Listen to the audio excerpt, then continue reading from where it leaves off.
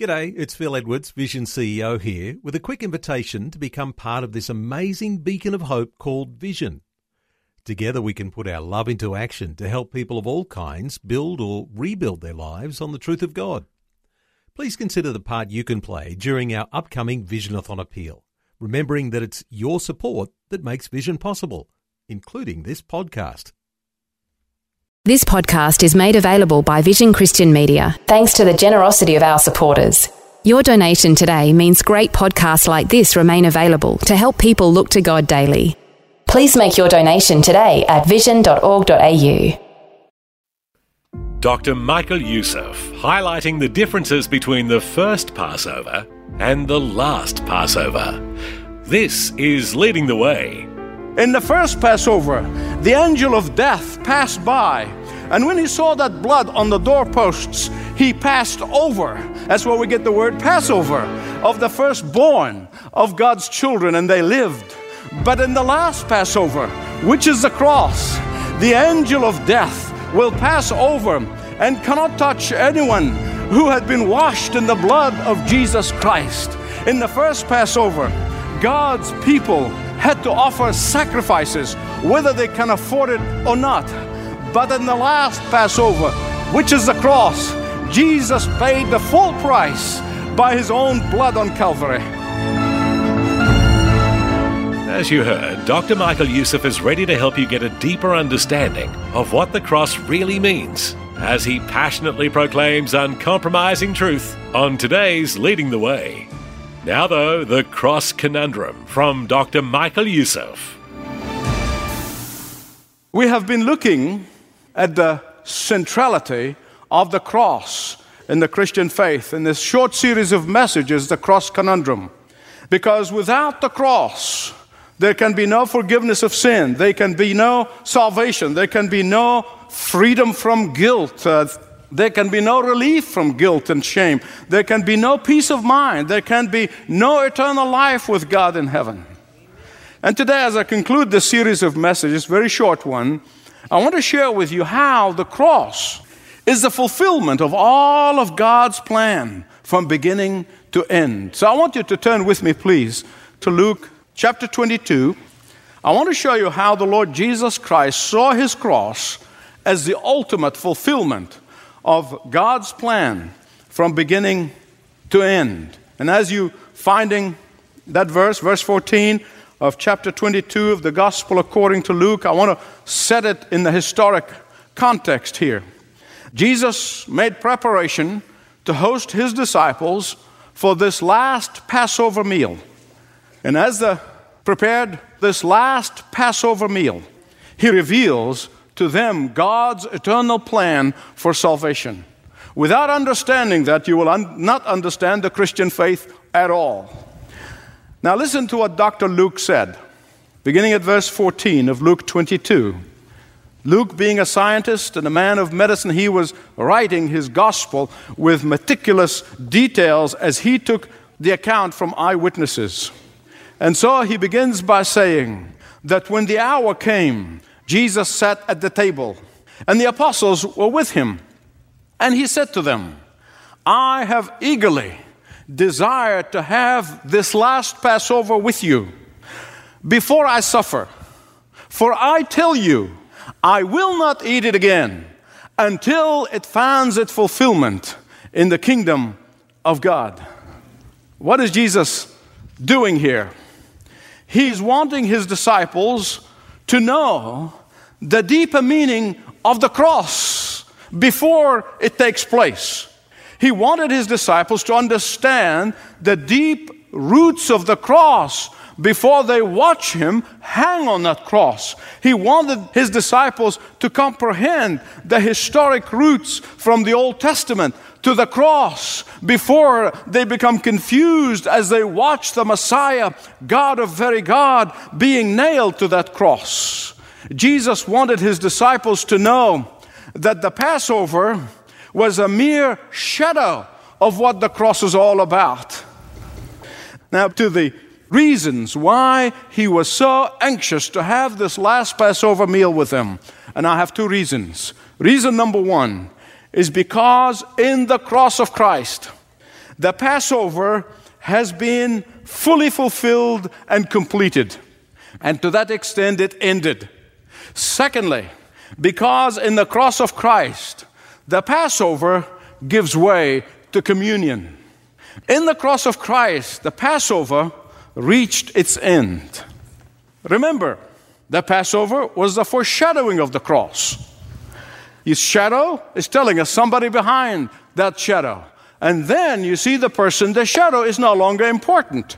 And that's what Jesus is doing here, that he is the complete fulfillment of what the Passover was all about. And I want you to listen very carefully, because you must understand the contrast between the first Passover and the last Passover. In the first Passover, Israel was delivered from being slaves to Pharaoh, a symbol of Satan. And they were transformed from being slaves of Pharaoh to being servants of the living God. Oh, but in the last Passover, which is the cross, the servants of the living God become sons and daughters of the living God. In the first Passover, the blood of the lamb was sprinkled on the doorposts of God's children in the land of Egypt. But in the last Passover, which is the cross, the Lamb of God sprinkled his own blood on the doorposts of the hearts of everyone who would believe in him. In the first Passover, the angel of death passed by, and when he saw that blood on the doorposts, he passed over. That's where we get the word Passover, of the firstborn of God's children, and they lived. But in the last Passover, which is the cross, the angel of death will pass over and cannot touch anyone who had been washed in the blood of Jesus Christ. In the first Passover, God's people had to offer sacrifices, whether they can afford it or not. But in the last Passover, which is the cross, Jesus paid the full price by his own blood on Calvary. In the first Passover, only the firstborn of God's people was saved. But in the last Passover, which is the cross, everyone who comes to him in repentance and faith will receive eternal life. What an incredible truth. Jesus said, I have earnestly desired to have this last Passover meal with you before I suffer. For I tell you, I will not eat it again until it finds fulfillment in the kingdom of God. You know, as I restudied the passage afresh, there was something parenthetically wonderful that just jumped out of the pages for me. I just got so excited. It's so clear that Jesus always thought of others. Isn't that incredible? Even on the cross, when he hung there, one of the first things he did in the midst of his agony, in the midst of his pain, the first things he did, he was thinking of his mother, and he made sure he provided for her welfare. And he said, John, take care of her. That is an incredible thought. You know, and I know, when you get a sniffle, you get the flu, you get a little bit of aches and pain, and man, the only one you can think of is yourself. But here he is. He's about to face the most incredible thing that you and I will never understand this side of heaven. Until we go to heaven, we will never understand what it meant for God the Father and God the Son, who have been together in unity, one person, since before eternity, before the world was created, that for a moment on that cross, he was going to be separated from the Father, because the Father's eyes could not look upon the sin that he was carrying on the cross. That's your sin and my sin. And we will never understand that fully until we get to heaven. This is to say nothing of his physical pain. And yet, he thinks of the disciples first, not of himself. He thinks of them. He thinks of their feelings. He thinks of their pain. He thinks of their discouragements. He thinks of their fear. He thinks of their confusion. He thinks of their anxiety. And he says to them, I have anxiously wanted to have this meal with you, this last Passover with you, before I suffer. Not this, before I suffer. I know that thousands of you would testify to this fact. If you walked with the Lord for any length of time, if Jesus Christ been the Lord of your life for any length of time, you must surely testify to the fact that He always thinks of us, always ahead of time. Before any darkness that can fall upon our life, He gives you enough light to see your way. Before any pain that can come your way, He gives you enough strength to stand. Before any fear that can fill your heart, He will give you enough courage to pass through the fire and through the floods. Before anxiety permeates your horizon, He gives you His assurance that He will never leave you nor forsake you. Before you face any difficulty in life, He is there saying, I wanted to sup with you and you with me. The second reason why Jesus was eager to have this last Passover meal with them is so that He may establish communion for time and eternity. So He can establish this memorial once and for all for time and eternity. And you know, if you think about the ordinance of the Lord's Supper, you can't help but see the confusion in the Christian church about the whole concept of the Lord's table and what it means. There are so many views. There are some who see it superstitiously and sort of mystically. There's some who think it's real flesh and real blood. There are others who see it as something nuisance. You got to get it out of the way. In fact, I remember an evangelical pastor saying to me, he said, we don't celebrate communion or the Lord's Supper in the main service ever on Sunday morning because it gets in the way. And I want to say, the way of what? And the others practice it as a private club that only those who belong to that club can participate, not all the believers. And the list goes on and on and on and on. But Jesus' purpose for establishing the Lord's Supper, for establishing communion, His purpose of this Last Supper, First Supper, call it whatever you want, is to make the cross of Christ to be central. That's the purpose of communion. It's not the table, it's not the elements on the table. They point beyond themselves to the cross of Jesus Christ. Communion has only one meaning, and that is the cross. Communion was established by the Lord Jesus Christ Himself to remind us of the enormity of our sin and the generosity of the grace of God, to remind us of the colossal price that Jesus paid for the forgiveness of our sins, to remind us to come to Him in humility and brokenness and thanksgiving for the salvation that He's given us freely.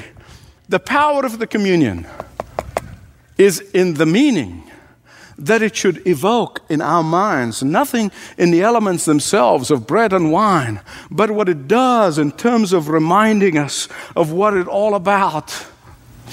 Many people get so hung up about the details of communion and this and that and the other thing, and they forget that they're supposed to approach the Lord's table with a heart that's skipping a beat or two and a mind that's overwhelmed with gratitude and thanksgiving as they come to the Lord's table. I am personally convinced that the disciples never participated in the Lord's table, never participated in the Lord's Supper without those words literally ringing in their ears. I have eagerly desired to have this last Passover with you before I suffer. For I tell you, I will not eat it again until it finds its fulfillment in the kingdom of God. Several years ago, that Dr. Roger Rose tells will illustrate what I'm trying to tell you. As a young boy, he grew up on a farm next to a dirt road. And he said, seldom there was a car would ever come down that dirt road. But one day, Roger's younger brother was crossing that dirt road on a brand new bike when a car was coming down the hill so fast it could not stop and killed his brother instantly. And Roger explains how when his father picked up that mangled bike, he began to sob. He said he began to sob out aloud for the first time I've ever heard him do that in my life. And then he carried that mangled bike and he placed it in a very prominent place. And he said that with the passing of time, the sorrow that nearly crushed his father's heart began to ease. But he said, never again would his father walk into that barn and looks at that mangled bike without tears start flowing down his cheeks.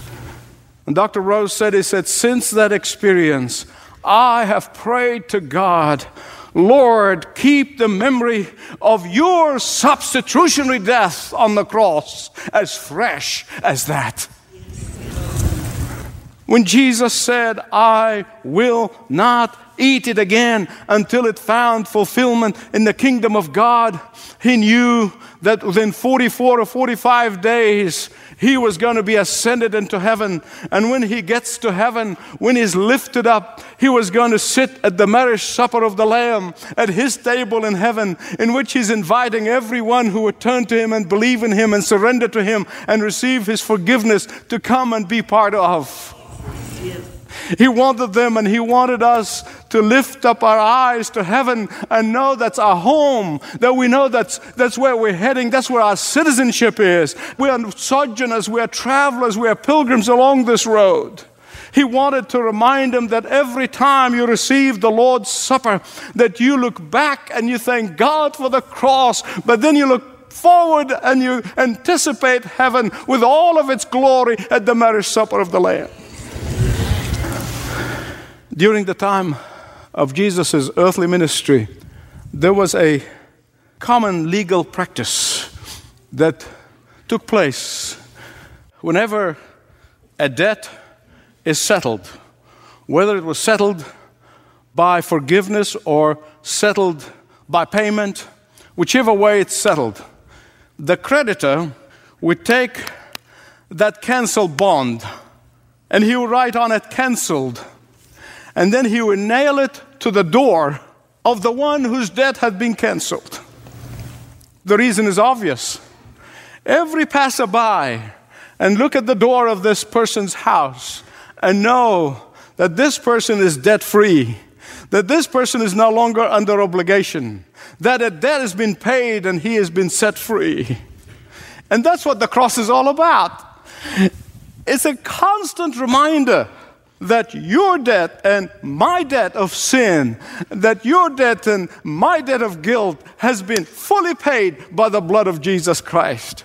In fact, this is the very picture of this canceled debt that the Apostle Paul had in mind when he began to think of the cross as he writes to the Colossians. And he said to them in effect, he said, on the cross, Christ took our debt. He took that canceled bond and he nailed it to the cross, having disarmed the principalities and the powers and made public spectacle of them, triumphing over them.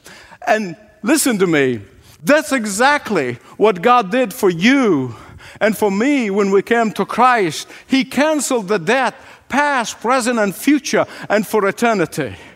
And here's what it means for everyday life. Listen to me very carefully. Here's what it means to you when you face your problems tomorrow morning, when you face your difficulty tomorrow morning. That's what it means in every hour of every day. It means that Satan has no hold over you. He disarmed the principalities. He rendered Satan toothless and no longer can harm you. You're no longer under his authority. You no longer can be enslaved by Satan's sin. It means that when guilt and shame tries to plague you and tries to hamper you and hamper your progress in your walk with Christ, you say, Jesus nailed it all to the cross. Now I want everybody to participate. Come on now. Jesus nailed it all to the cross. When Satan accuses you and he tries to remind you of your past sins, sins of which you have repented and turned to the Lord, when he comes to you and try to bring accusation against you, you say what? Jesus nailed it all on the cross. When your conscience condemns you, Paul said, God is greater than our conscience. Therefore you say, Jesus nailed it all to the cross. When doubt begins to creep into your life and Satan comes and says, do you really feel that you're saved? And you know that your salvation is not dependent on your feelings. So what do you say? Jesus nailed it all on the cross, when others falsely accuse you and try to guilt you and try to manipulate you and you feel down and discouraged, you say, Jesus nailed it all to the cross. When you face failure and the temptation is for you to feel that you're a failure, you say, Jesus nailed it all to the cross. When you fall into sin and Satan wants you to stay there, but God wants you to get up and get washed and cleaned and come to Him in repentance and faith, you say, Jesus nailed it all to the cross. Amen. Give God glory. Give God glory. Amen.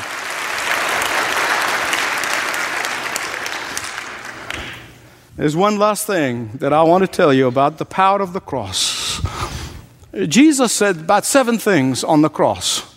7 statements. I told you one of them was to make sure John would take care of his mother. But the last word, I don't know I can get through it. I'm going to try. As he was drawing his last breath, stretched on that gibbet, as he was breathing his last breath, he says, we made one statement. He said, tetelestai, which means it is finished. But I want to tell you something. Amen. I want to tell you something. You never thought that grammar was going to bless your life. When you were in school, now I'm going to give you a principle of grammar here in this passage, in this word that will bless you. That word is in the perfect tense. You say, what's so big about being in the perfect tense? Here's what it means. Listen carefully. It means that it has been and will forever remain finished. It is done now and for eternity. That this was God's proclamation, that He now and forever accomplished all that He came from heaven to do, that He deliberately and freely endured the judgment in your place and in my place when He said, tetelestai. Matthew tells us that the curtain in the temple, which represented our alienation from God, he said when He said those words, that curtain in the temple was ripped from top to bottom.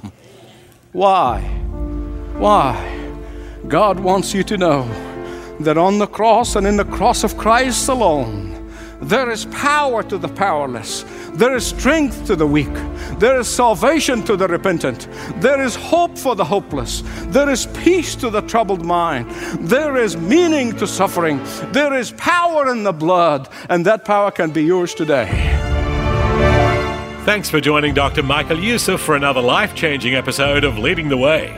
If today's message brought questions to mind and you'd like to speak with one of our pastoral team members, start the conversation by filling out a short form at ltw.org/Jesus. In the last few moments of today's broadcast, allow me to share directions about how to get hooked up with some amazing free resources from the digital team at Leading the Way.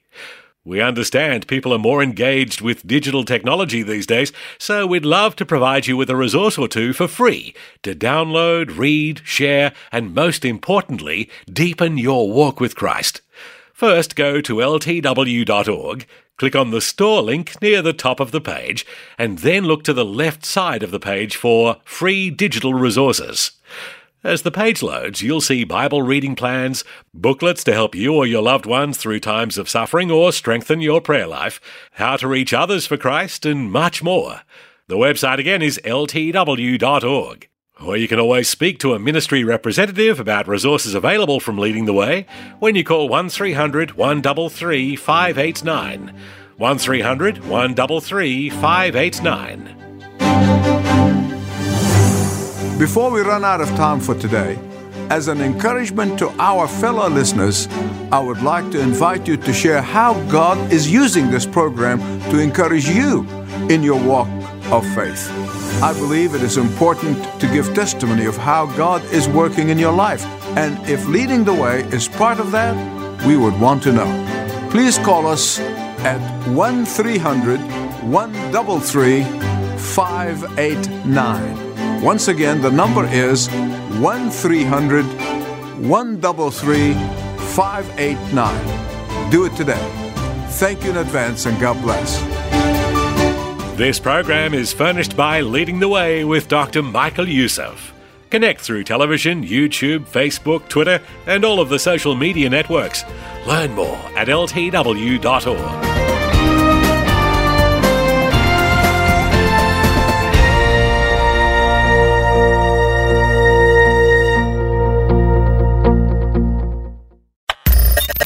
Thanks for taking time to listen to this audio on demand from Vision Christian Media.